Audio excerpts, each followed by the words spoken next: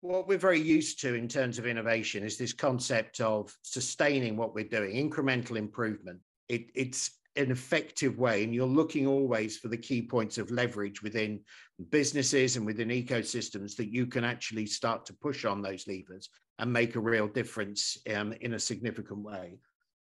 There are other innovations. There are efficiency saving innovations where we bring in new technologies to replace certain human areas. And I think the other aspect of it is this kind of creation of new markets, which